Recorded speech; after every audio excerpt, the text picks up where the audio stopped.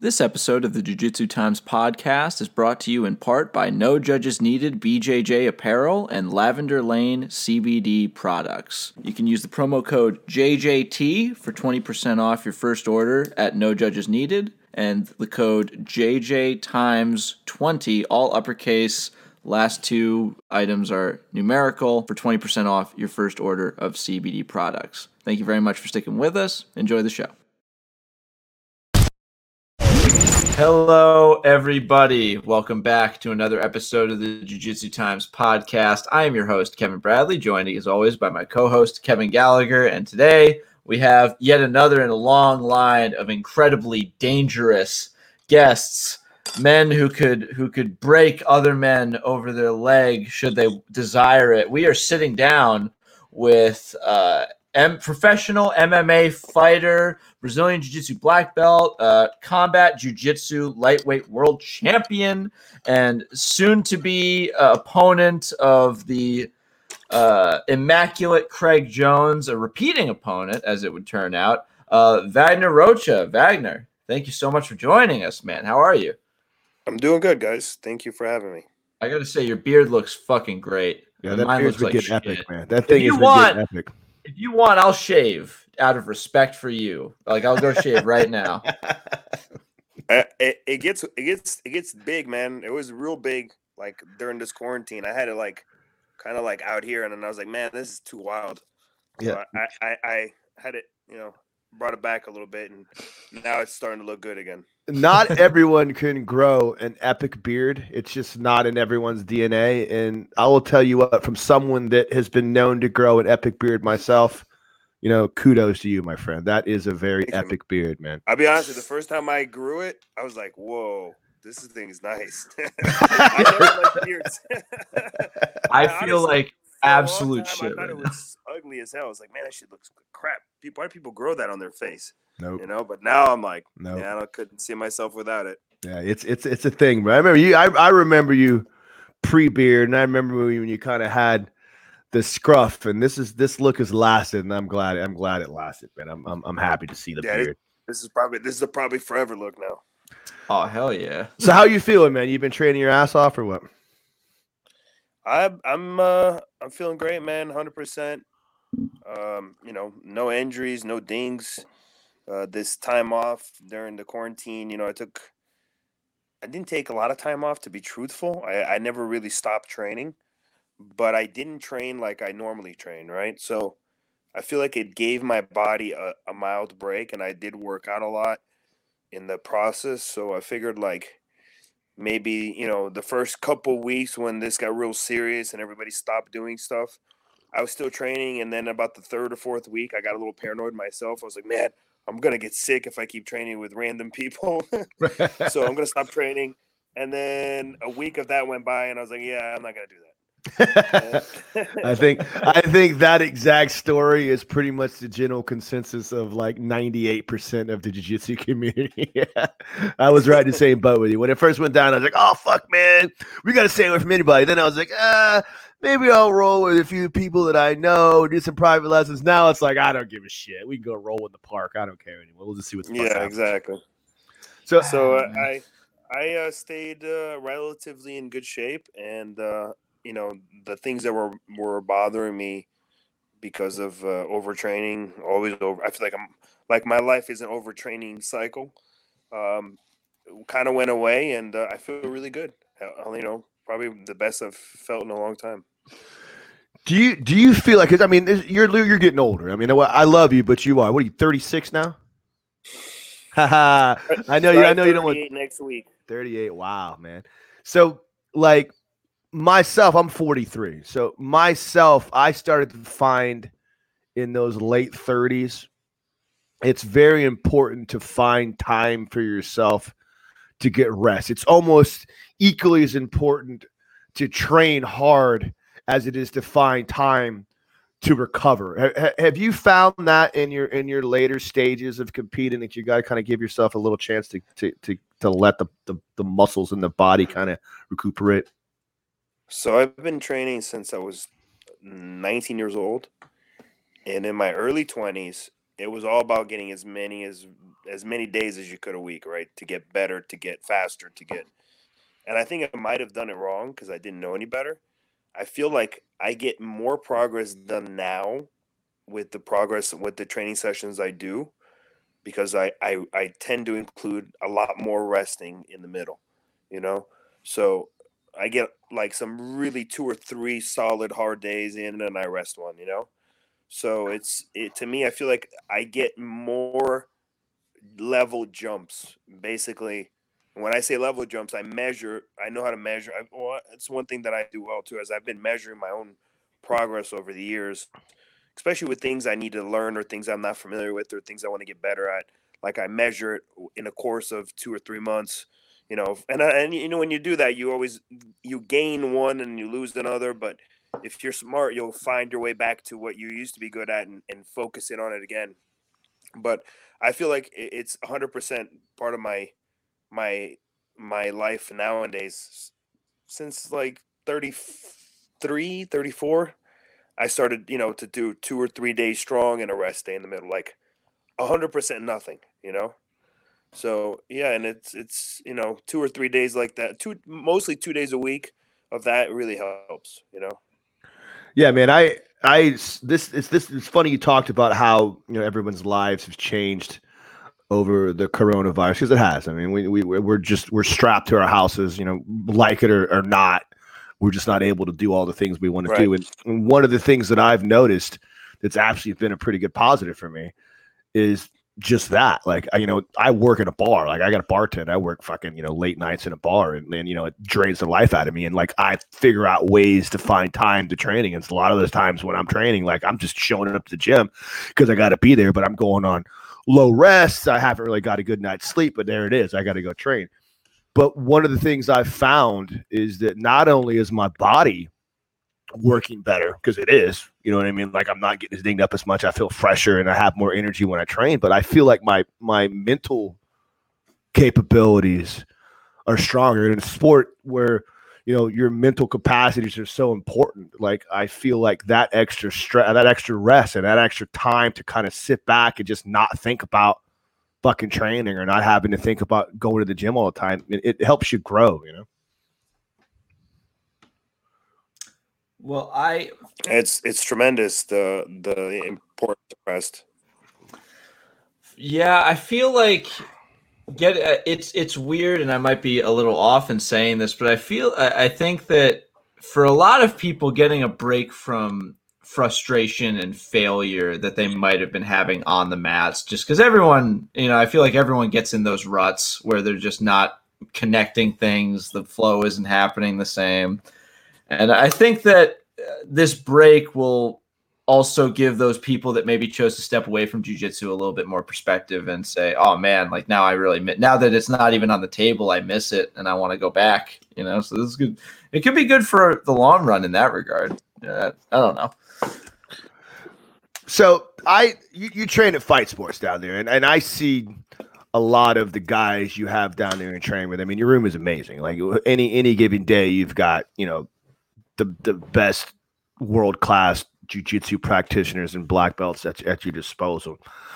How much of that do you feel like has helped you to get to the position to become the grappler that you are today? Of course. Yeah. Jiu-jitsu is an individual sport, but at the end of the day, it's a team sport. If you're playing, basketball, pickup ball with scrubs, you're going to be a scrub. You're not going to be in the NBA, right? Right. So it's just one of those. You can't be at that next level if you don't have people pushing you to those levels. So I have, so many guys that I'm grateful for to be able to, challenge me day in and day out and on the mats, and it's a blessing. There's very little places in the world that have the amount of talent that we have inside our teams. I always speak with random people, in the course of, this traveling jiu-jitsu and doing things, where people are like, man, if we get 1 or 2 black belts in a room, it's like and Kev, you've been training a long time, 5-6 years ago, getting, a couple black belts in a room was a big deal. Right. you show up at Fight Sports and it's like 40 black belts in a Right. room. Yeah. You know, it's craziness. It's one of the things that I always tell Matt about, that I'm always like, I feel like, it's such an impressive thing to do. When I started, there was, if you saw a black belt, it was like, Jesus walking into the room. We go on some of our pro training days, we've got 10 black belts on the mat, and it's always cool to see how a gym grows from, nothing to 10 black belts. It's amazing. It's fun to watch. And there's nothing you can do. I mean, there's guys that can get better, that are kind of outliers, that can get better without having that advanced competition. They just kind of like figure out a way to do it.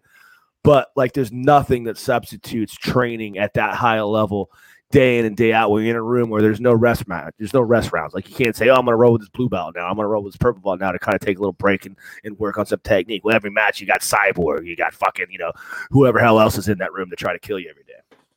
Yeah, it's pretty ridiculous. Yeah. I was actually just wondering, for my own curiosity and any of our viewers that might not be aware, how many years were you training before you got your black belt? I started at 19 and I got my black belt in 2007. And 2007 I was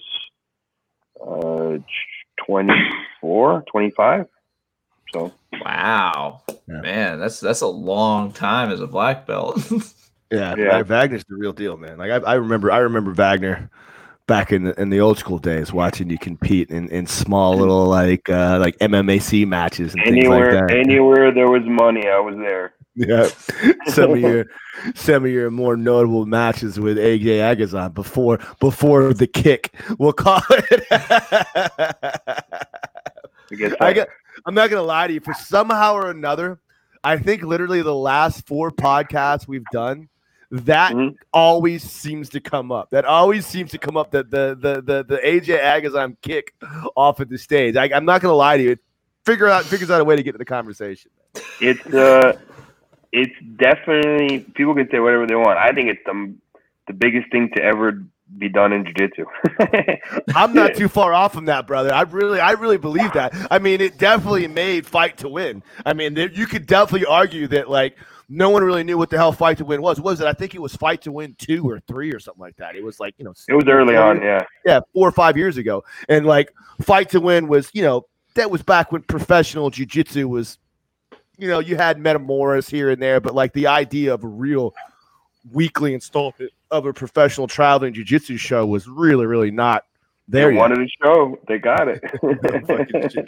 Tell me a little bit about, like, because obviously, like, we make no bones about it. Like, you are a fierce competitor, and you have tendencies to do things that some people may say are beyond the realm of sportsmanship, just to come out there and say it. Because, I don't believe so, because believe me, I know all about winning that edge. But tell me a little bit about some of the rationales you have behind playing that game.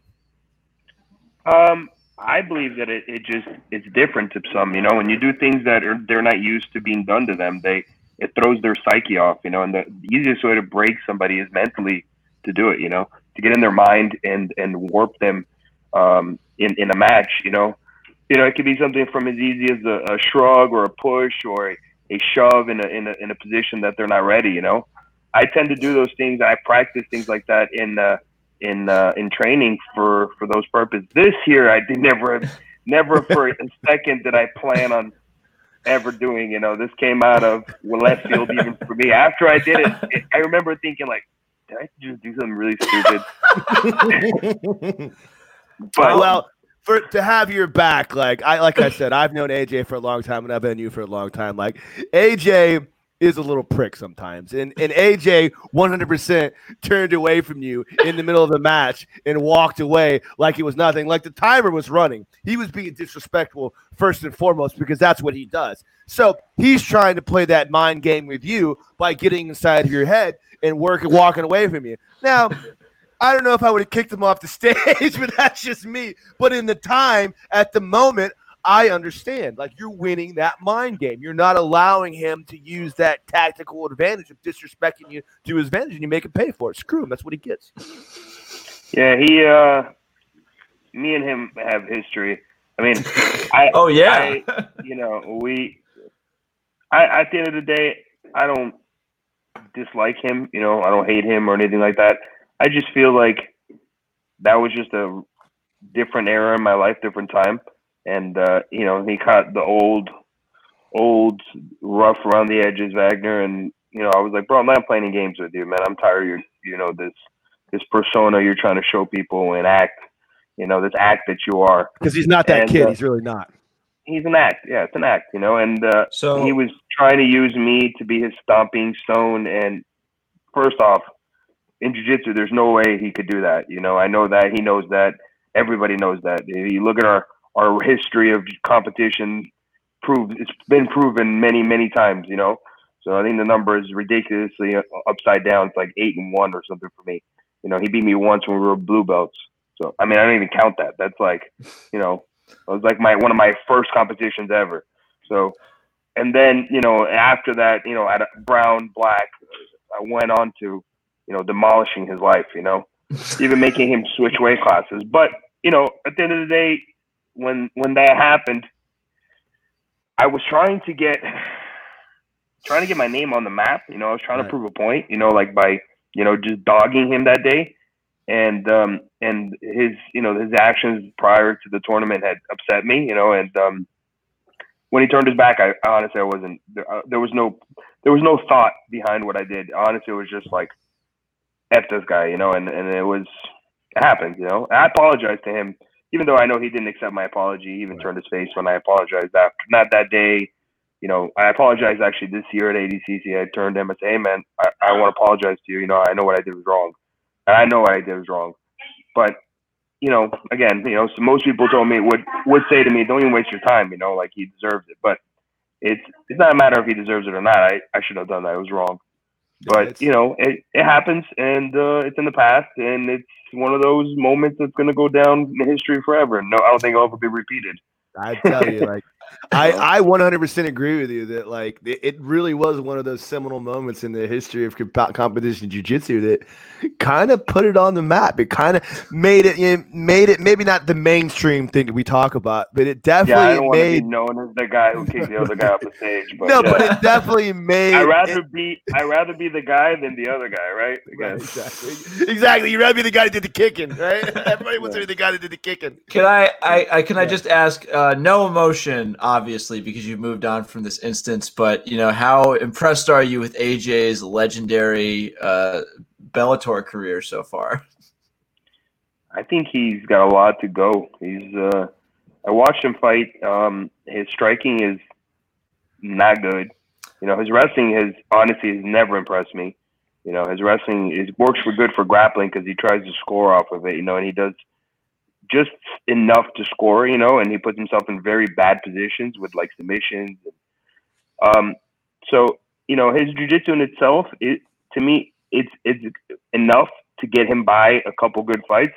But he'll eventually face somebody who's gonna shut him down tremendously and gonna punish him. You know, he's gonna get hurt because his style is dangerous for MMA to get hurt. You know what I mean? Yes. Like you're shooting the way he shoots wildly. He's got no striking. You know, he's putting himself in risk to really get hurt. And you know, and he talks cash. You know, and that cash, he can't back that up. You know what I mean? Like he doesn't have the skills to back that up. I fought MMA. I got almost 20 fights. Like I watch him fight and I go, ooh, this is gonna be bad one day. Yeah, he's gonna like right now he's probably getting scrubs. You know, but soon enough he's gonna get a guy who's really in there that's a killer. You know, like if he fought, for example, if I fought him, I would hurt him, like physically hurt him, because his style would run into my style, and that would be dangerous. You know, like he's, like I said, he's you know, at best a C level, maybe even a higher B- level fighter. You know. Yeah, and in Bellator, there's no B level. The B in there, the B's in Bellator they're feeders. You know what I mean? Yeah. He's gonna get fed a couple of them, but eventually they're gonna get tired of paying him what he's getting paid, and they're gonna feed him somebody who's gonna kill him. They're using him as a name to build their brand up. But you got to believe that in this sport of MMA, there's several ways of branding, right? There's levels of branding, right? You brand one guy and then you use that guy to brand another guy. You know what I mean? And eventually he's going to be that guy that's going to be used to brand another guy. He's going to be somebody's stepping stone, and he's going to get hurt.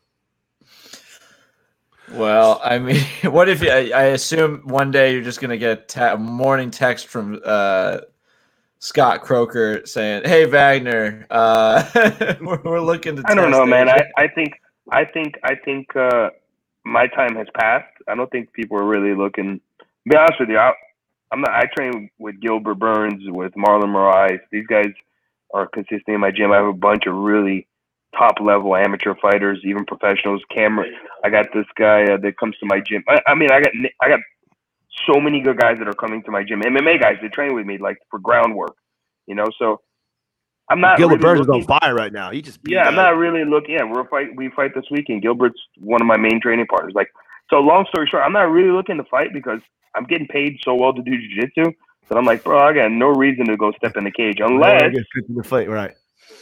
the payday is right, you know. Right. But you know, if I get a call like that, yeah, of course I'm probably going to take it. Well, you know, but the call's got to be right. Pivoting off that, I guess a little bit, some like a step in between that you've famously made a name for yourself in combat jiu-jitsu, not a little bit of jiu-jitsu, with some striking thrown in. You're the biggest name in that field. So what was it like getting involved? I think so, right? Like there's not really been, they've had shows after me, but nobody's done it like me. I mean, I'm going to tell you just anecdotally, you're the only name I think of besides Eddie Bravo himself. So, I mean, like that means a lot. What was it like getting involved with that rule set? You know, because it's definitely raised a lot of questions for a lot of different jiu-jitsu athletes. It's a hybrid, you know. It's a jiu-jitsu could be and this comes from, you know, each instructor personally. I believe everybody has a part in this. Jiu-jitsu could be kind of lazy sometimes, right? How often do you're rolling with somebody, you pull into half guard and you kind of sit there and wait to see what the other guy's going to do and you're playing the game, right? It's a game, but in reality, when it's a fight, it's not a game anymore, right? So if you pull in a half guard and you're playing lazy, you're going to get hit. You know what I mean? If you get hit, you might make a mistake and turn and run, you know? Like that might cost you your back, and then that could cost you getting finished, you know? Like I feel like jiu-jitsu doesn't have the urgency anymore of like being aggressive and being forward with your body and using it as, you know, as what it's supposed to be, a weapon, you know. And that's what, you know, Kevin was hinting at earlier about me doing some things that cross lines that people get offended by. It's not that I do them because I want to be a dick. It's that I do them because I know they're effective, because I fought MMA and I use jiu-jitsu in the MMA sense, and I know how to use my jiu-jitsu the right way, you know. And that when I go into jiu-jitsu competitions and I'm able to apply that in the game, it just makes people really, really uncomfortable, you know?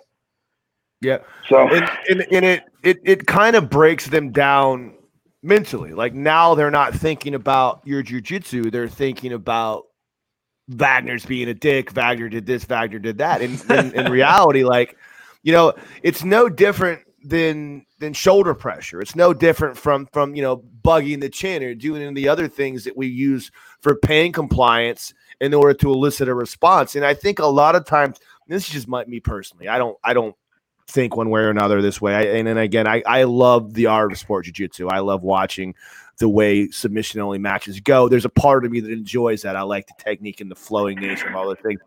But I think, you know, it's very fair to say that the reality is that a lot of submission only matches have gone away from the ideals of what traditional jiu-jitsu is all about. The idea of using pressure, the idea of using some kind of pain compliance in order to elicit a response. You see all these flowing matches and everyone talks about how beautiful they are, but, you know, I don't know, maybe a good old shoulder pressure, maybe a good old freaking bugging under the chin or smack crossface elicits the response you want. Knee on your face.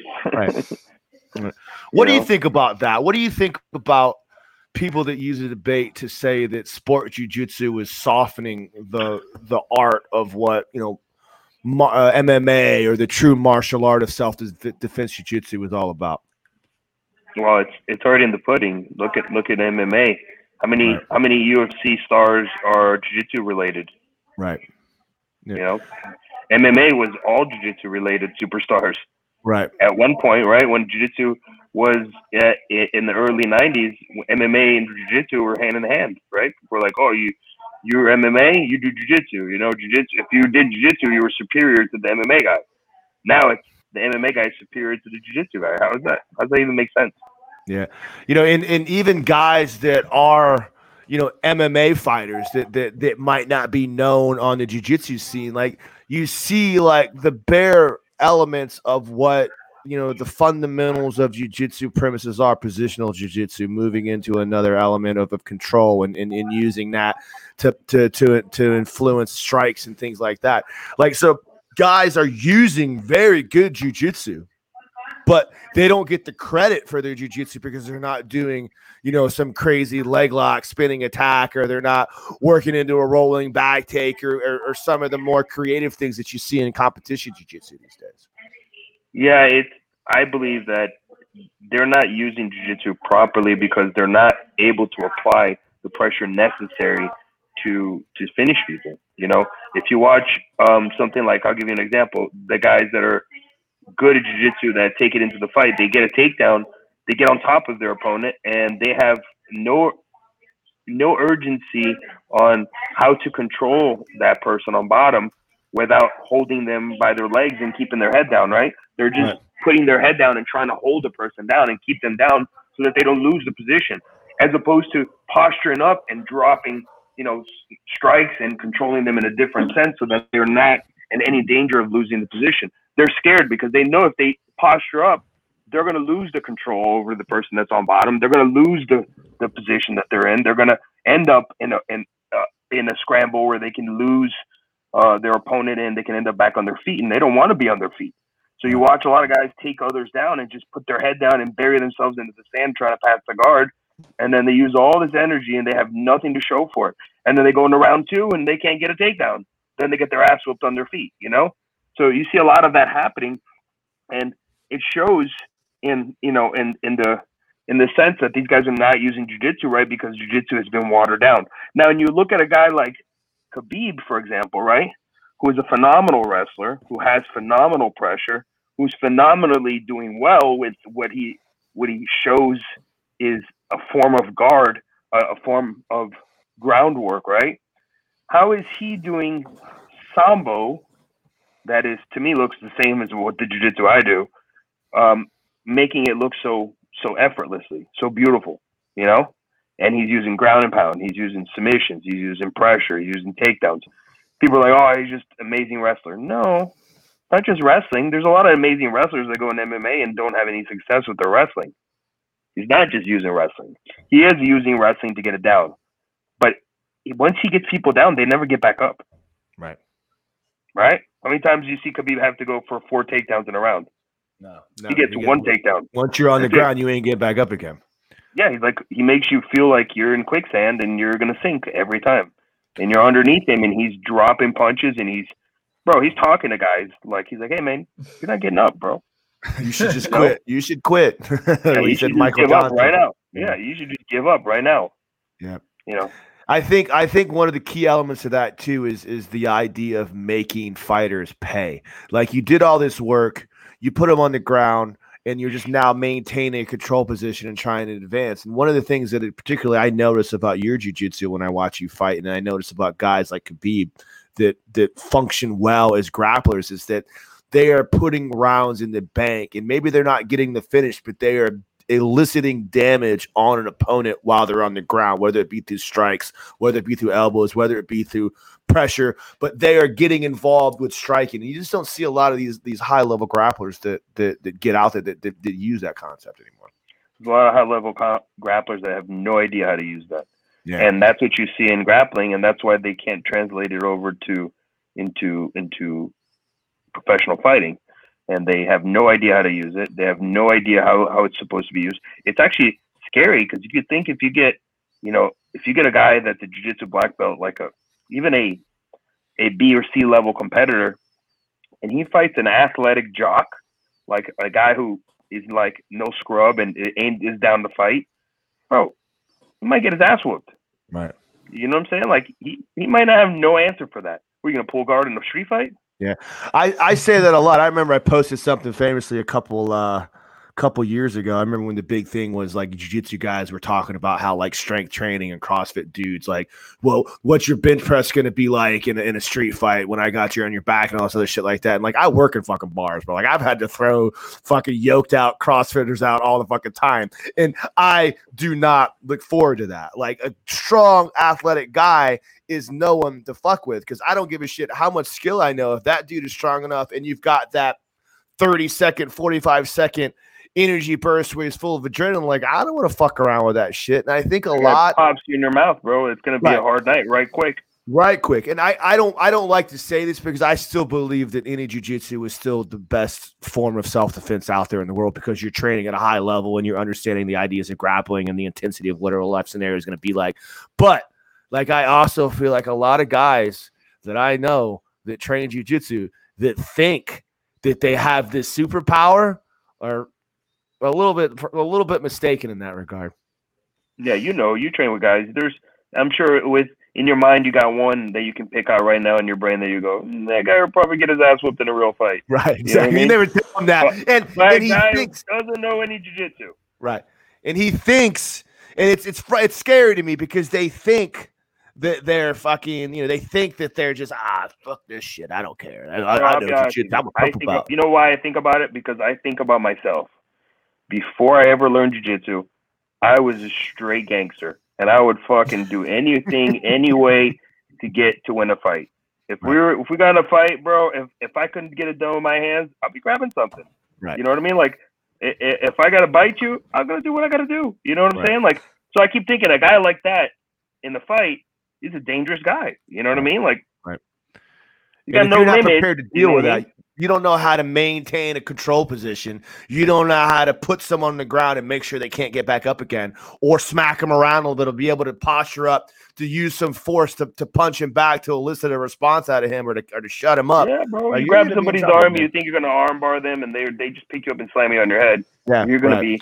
You know what I mean? Like, shit's going to go pulling guard into like an armbar from closed guard is one of the funniest self-defense like little things that I've seen, just because a lot of people shop that around like, oh, this is the jiu-jitsu move that'll get you out of a gym. There's guys that can just lift your entire body up like it's nothing. Like, I've met some human beings that are so strong that you're like, oh my God, that guy's just strong. You don't even look. You look at some of them, you're like, you don't even look like a guy that would be that strong, you know? No. Look, a guy could probably lift the car off the ground, you know what I mean? You never know, and that's the scariest part. And the one thing I will say about being involved in jiu-jitsu is you learn that. You learn to never take anybody for granted. If you do, you need to go back to training and think about some things a little bit stronger. Because I've seen dudes just like you said, guys that you look at it and go like, man, that guy looks like nothing, that are just like, holy shit, when you get a hold of them, they have just superhuman strength. You're kind of like that. Like, you don't necessarily look, but you don't necessarily, I love you, baby. But you don't necessarily look like this big, strong, imposing person. But, dude, you get a hold of someone and they're not doing anything. You got this, like, superhuman strength that comes from, like, your soul. Yeah, that's where I go digging. That's it. So let's go digging. I go digging inside my inner mind going, don't let that happen. Inner Wagner is going to Hulk out. Now, we obviously, you've got a pretty big event coming up. And before we go into that, though, I would love to turn back the clocks to EBI 11. And I believe that is where you first encountered Mr. Craig Jones. Am I correct? Yes, sir. All right. Well, why don't you walk me through that first match, like what you remember, where your mind was at, how it went. I had 2 matches before I got to Craig. Craig had 2 matches as well before he got to me. He submitted 2 guys, one being Nathan Orchard and another one, I forgot the guy's name. He's really good from Ireland. Bald guy. I think he was in. He's doing a lot of competitions over the years, but man, I forgot his name. I feel bad now. But he submitted both guys pretty quickly, and for me, that was EBI 11 was my first professional grappling tournament I'd done since my last MMA fight, and it was literally a week after my MMA fight. I had an MMA fight 1 week before. I fought a 5-round title fight against an ex-UFC guy. and then I went to that EBI and I fought Joe Bays first round, and then I fought Sergio Adila the second round, and I got 2 rear naked chokes on both those guys. On Joe Bays, I went into overtime and got it on the first 30 seconds of overtime, and then on Sergio, I got it within the regulation, and then I fought Craig, and I didn't know anything. I didn't know who he was. He was a nice guy. He was in the back right before we fought. He came over, started talking to me, and we went out and fought, and then it was a freaking grueling match. It was like a very annoying Z-guard, from what I remember clearly. And, and as you see, he's made a career off that Z-guard.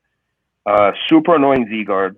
And, he was trying to entangle my legs. And even though, to his credit, I was exhausted already because of the 2 matches I had before, because my matches were pretty drawn out and they were tough. Like I said, the second guy was a wrestler, and the first guy did the same principles as Craig. He played half guard, trying to suck my legs into leg locks, and I avoided it and then beat him in overtime.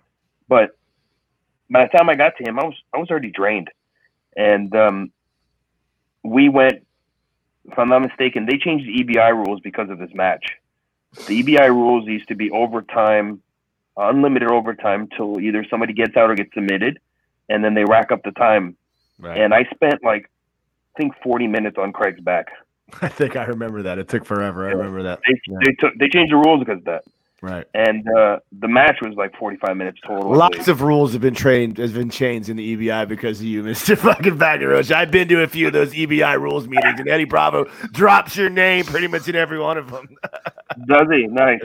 Yeah, well, I know rules that get changed all the time, and I hear my name in the circles. I've been to tournaments where they've changed it in my favor, and I've been to tournaments where they change it against me.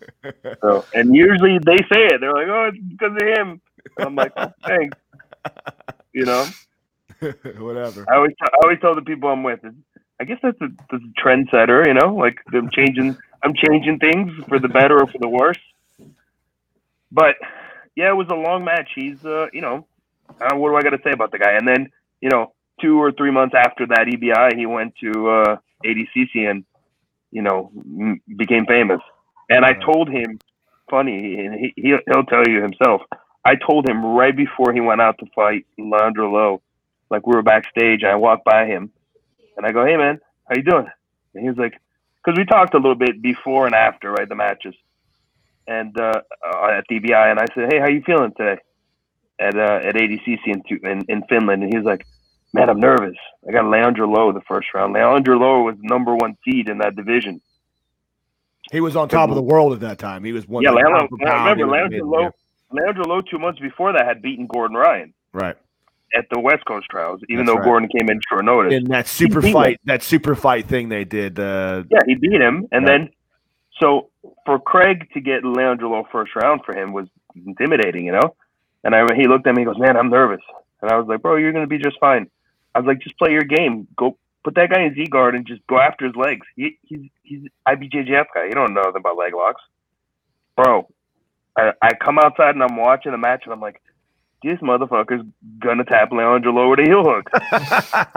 Like he had him all over it, Right. And he eventually got his back because of the heel hook and tapped him. And then he came over. I remember as he's walking up the stairs and I was upstairs, he looked at me, he goes, "Oh, thanks, man." And I was like, I even told him years later, I was like, "Remember what I said to you? I am the one that motivated you." He's like, "You did tell me that though." I'm like, I've met Craig a few times. He's a good dude, man. He's a good dude. He's a nice guy. I got nothing against him. I wish him all the best. Just not this weekend. Yeah. Well, let's talk about that this weekend. Tell us a little. Can you tell us a little bit about how you were contacted? We had Heather on our last episode of the JJT podcast, Heather Standing, matchmaker at Submission Underground, and she sort of described a frantic situation behind the scenes where they're attempting to throw everything but the kitchen sink at Craig to sort of see who's the first guy to crack him. They're sick of him winning everything. Was basically her words, is what she said. To find somebody to beat this asshole, I think, is what she actually said. Is that how they contacted you, or were they?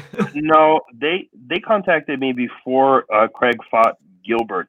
I think Craig is the one that told them that he wanted to fight me. Right. And if you watch the Gilbert match in the pre-interviews, it was Chael talking about how he wanted me to face Craig, and they called me, and I was like, hey, I would like to take the match, but to be truthful with you, I literally that same exact day I had a training session, and I hurt something on me, and I was like, man, I literally had a session today, and I feel like I'm injured, but I only know in 2 days. When you got that feeling, you're like, man, I think I fucked something up, right? But I'm not 100% sure yet, right? I was like, in 2 days, I'll be able to tell you if I'm good or not. And he's like, okay. I was like, but count me in. Put me as your guy for now, but don't. Right.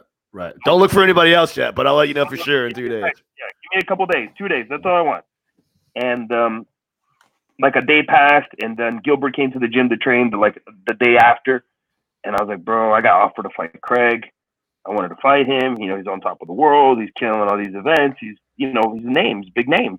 He's like not a normal guy no more. He's not a guy that I fought in EBI 11. You know what I mean? He was a nobody then. I was like, I want to fight him now because it's a good match. And I think styles make fight. I think his style against my style is, he's one of the best leg lockers in the world, and I personally don't mind that. I go right into that fire. So I called Sonnen back and I said, hey man, it's not gonna happen. I'm hurt. But I mentioned to Gilbert that this happened, and he told me that he would take the match like tomorrow, no problem. And Gilbert's that kind of guy who fights anybody anywhere, So Sonnen's like, I think I'm gonna put Vinny in his place. I think I'm gonna put Vinny in the match, and not maybe not Gilbert. So I said, okay, cool. I told Gilbert what Sonnen said to me, and Gilbert got all butthurt. He's like, oh man, I can't believe that. I'm gonna call him. So he starts bugging Chael. He's like sending Chael text messages and bugging him. And Chael's like, all right, you want it that bad? I'll put you in. And Gilbert went out to fight Craig on Chael's event. And on the trip to Portland, he got sick. He got a flu. Oh no. Yeah. So he goes to the event. He's not going to pull out. He got the flu. He's like, I'm here. I'm going to fight. So he goes into the fight, and he made a silly mistake. He jumped into his guard, got his leg trapped, and and that was all she wrote. But he was like, man, I wasn't feeling it. I wasn't in my mind, and no excuses. He didn't say that to anybody. He didn't put that on the internet. He didn't take nothing away from Craig's win. But it wasn't his best performance. And then that thing kept in the back of my mind, like, bro, this guy wanted to fight me. Like he's the one that called me out. Like these guys called me asking me to fight him. It wasn't like they made a card and they said, we want Wagner versus you. And it was Chael's initial text was, Craig wants to fight you because you beat him once. And I said, oh, so that's in his mind, Right. So when he beat Vinny, the very next day I sent Chael a message and say, hey, he wanted to fight me, right? Tell him I'm down. I'm ready, And Chael's like, it's on. I'm like, okay. So within that same week, I was already made aware that we were gonna get down. What are some of the things you've done in your training leading up to Craig to get prepared for this fight? I always study. I'm very deliberate on watching people. I study just enough to know where the attacks are coming from, and how I can maneuver inside his perimeter. His perimeter is super dangerous. If you're within his range of his legs and his grips, he'll make you pay. So I have a strategy about what I'm going to do, and I'm going to go out there and try to beat him. I'm going to go out there and put the heat on him and smother him and crush him and make him give up something, which is my style of fighting. Yeah. And I feel like I've seen him break. I've seen him quit. And I feel like I'll make him break and I'll make him quit again, So I'll say this about you. Like I don't think there's too many people in the world. I can't think of anyone else in the world that's better off of someone's back. I feel like if you get on somebody's back and you get that body triangle on somebody, like they're in for a long fucking ride, man. Like I don't see anyone out there that attacks from the back as good as you do. Is that some of the things you're planning on? I know you approach in the more traditional manner of guard passing, advanced position. Is that something you're thinking about? Yeah, I'm gonna try to, get in his face within the first 5, but there's the rules, so if we get into that overtime, he knows, and I know that I'm very, very good on the back. And when I fought him years ago, I was good, but I've gotten 10 times better since then, so, the attacks are different. They're more versatile. They're meaner. So, we're going to see how it plays when the dance starts, and see how he approaches the game. Do you feel like you prepared any different? Because a 5-minute match leading into EBI overtime if I'm wrong on this, correct me. It's one single 5-minute match and then you go directly into overtime, correct? Do you prepare? Because a 5-minute match isn't that long. It's difficult when you have 2 high-level guys like yourself to even get to a point to where you're creating some kind of an offense to lead into an exchange. Do you feel like did you do anything different to prepare for that? Do you have any kind of different like strategical approach to try to get to that? No. I trained normally. Of course, I specifically trained with guys that are going to give me the Craig Jones look. The guys are going to play guard in his way. They're going to come in with the entries that he does. Of course, I'm not, doing things that I probably didn't need to do, but I'm definitely ready for everything, anywhere this match goes, I'm ready. That's the plan. I'm facing one of the best guys in the world, and I'm not going to downplay his success. He is one of the best guys in the world, but he's facing one of the best guys in the world as well. Yeah. Man. So, it's not, this is a double-edged knife for both of us, That's why I was like, this is a great match, like there's no way I'm going to fight him and he's not going to have my respect, and I'm not going to fight him and he's not going to have my respect, So yeah, I'm looking forward to this a lot. I know your game and I know his game, and I feel like you really have a good matchup for him, and I feel like this is a really well-made matchup, and it also has the history of you guys fighting with one another in the past. So like I'm excited to see this one go down. I think it's going to be a good fight for the both of you guys. I'm good for jiu-jitsu, which is the big winner in this situation. It is. Jiu-jitsu is what that wins overall. Yeah, they're the biggest winner. Fans. 100%, man. I just one question I had before we might wrap up, just because it is getting a little late. I know we all got to get our sleep. Craig has had a lot of high-profile matches with a lot of very different opponents in Submission Underground. Guys like Rumble Johnson, Kevin Casey, and most recently, just Vinny. Yeah, no, just Vinny really just put himself in really weird predicament. I don't know. I know he believes that leg locks don't work, but to be honest with you, I think he was proven wrong that they actually do work. Yeah. That's Vinny's game too. He in his mind he believes he can't be leg locked, so he doesn't care about allowing guys. Dexterity on his feet and in his knee. Yeah. But the way his leg got pulled, it was nasty. He got hurt. Everybody's clear as day. Horrible. But that's Vinny, and that's his game, and that's what he does, and more power to him. I'm not that guy, and I'm not going to put myself in that situation. Well, yeah, I mean, Vinny, that was Vinny. Leg locks don't work on Vinny in a more of a positional way. It's not like he's the Meow Brothers where he's letting his foot get absolutely ripped up like a maniac, and the images are just horrifying. I can't look at any image of the Meows in a leg lock because I might lose my lunch. Like, it's just horrifying, and it makes me want to quit jiu-jitsu more than anything else. I hate it. But you mentioned putting himself in weird positions, and me and Kevin actually talked about it beforehand, that Vinny baits that inside heel hook. That was a bad move. Horrible decision. You can't, like, the inside heel hook is When I think about the hierarchy of particularly leg locking up the pyramid, like most things are fed into that inside heel hook because it does the most damage. When you're going against the inside of the knee, it's just not as strong as the lateral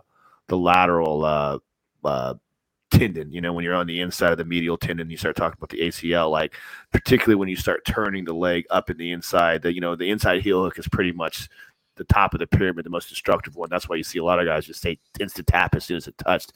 So to see someone that nonchalant just to prove a point, because it seemed like Vinny just wanted to prove a point to say, look, I can't be leg locked. So he allowed Craig Jones to lock him up. Like, it was just reckless, in my opinion. I love you, Wagner. I hope you don't take a page out of Vinny Magalhaes. I'm not going to be doing that to myself. That's for sure. 100%.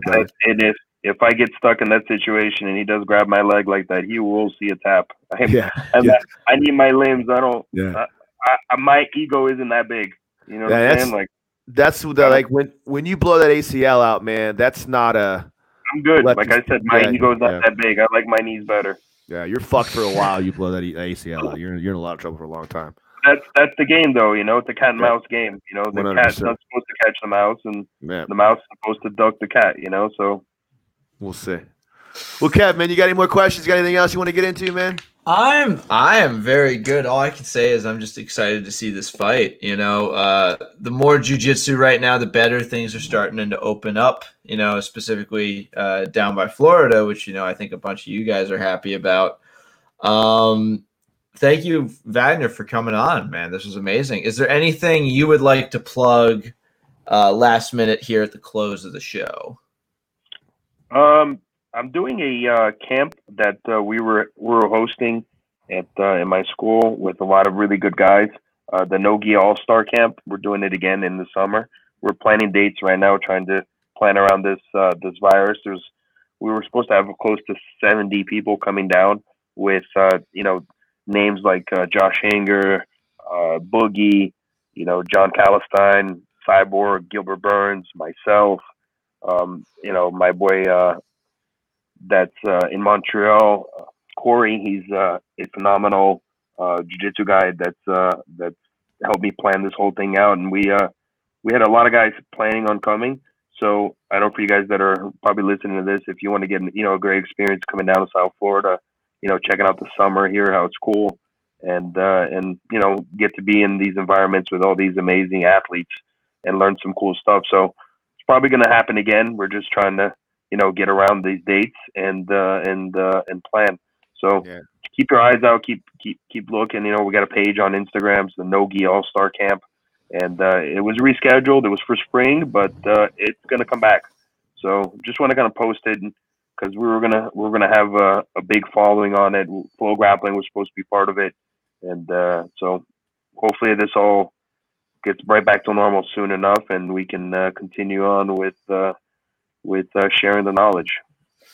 Well, yeah, man, if you guys can make it out there 100%, I will say firsthand that like just being around Wagner is an awesome opportunity, man. He has so much knowledge, and there's such a true like care for his students and for people that want to learn from him that shows through every time I'm around you, man. I appreciate you, brother. A lot of people get this conception of me because they watch me compete and they think I'm this horrible, mean guy. But to be the complete opposite, in real person, I'm a father of 2. I'm a father of 300 in the gym. My priority is to share the thing I love, jiu-jitsu. Yeah. So I do really try to do my best at it, and like everything I do, So yeah, people get this misconception of me a lot. I've been told, like a lot of people think that I'm this rough around the edges guy, when in reality it's not the case. No, man. You have in one of the things that I think of the most about you is your loyalty, man. I can remember back in the day when I was walking around like an asshole with my iPhone and little earplugs trying to get interviews after Fight to Wins, and you were always cool. You always took the time to sit with me because we go back, and you're an awesome dude, and you always say good things about me. So I'm going to extend the favor because you are an awesome dude, and I appreciate you greatly for all you've done for me. So there we go. Thank you, Kev. Yeah, and I mean, if we're being honest, you could have like there's worse guys to kick than AJ, if we're being totally honest. It wasn't- And this is the same guy that's been slapped and punched by many others. So He's fine. Yeah. You're not the only guy that wanted to kick him off that stage, man. I know AJ from a kid. We came up together, and I give him the benefit of the doubt sometimes because I think I know AJ the person as opposed to AJ the persona, but he gets a lot of the shit he deserves, and I think he gives a good fuck. I think he does it because he wants to do it because he wants. AJ, don't kick my ass, please. Well, anyway, man. Thanks a lot, brother. I appreciate you. He enjoys the publicity. He gets. He loves it. He loves it, dude. Yeah. Yeah. All right. Well, Wagner, thank you so much for coming on. Everybody, you can feel free to catch him facing off against Craig Jones at Submission Underground 14 this Sunday. But in the meantime, stay safe. We're sort of coming out of this, it seems like, or like jiu-jitsu wise anyway. But stay safe, wash your hands, protect your neck, and be nice to each other. This has been the Jiu-Jitsu Times podcast. I've been your host, Kevin Bradley, joined by my co-host, Kevin Gallagher, and guest, Wagner Rocha. Good night, everybody. God bless everyone. Thanks. God bless. Yeah, man.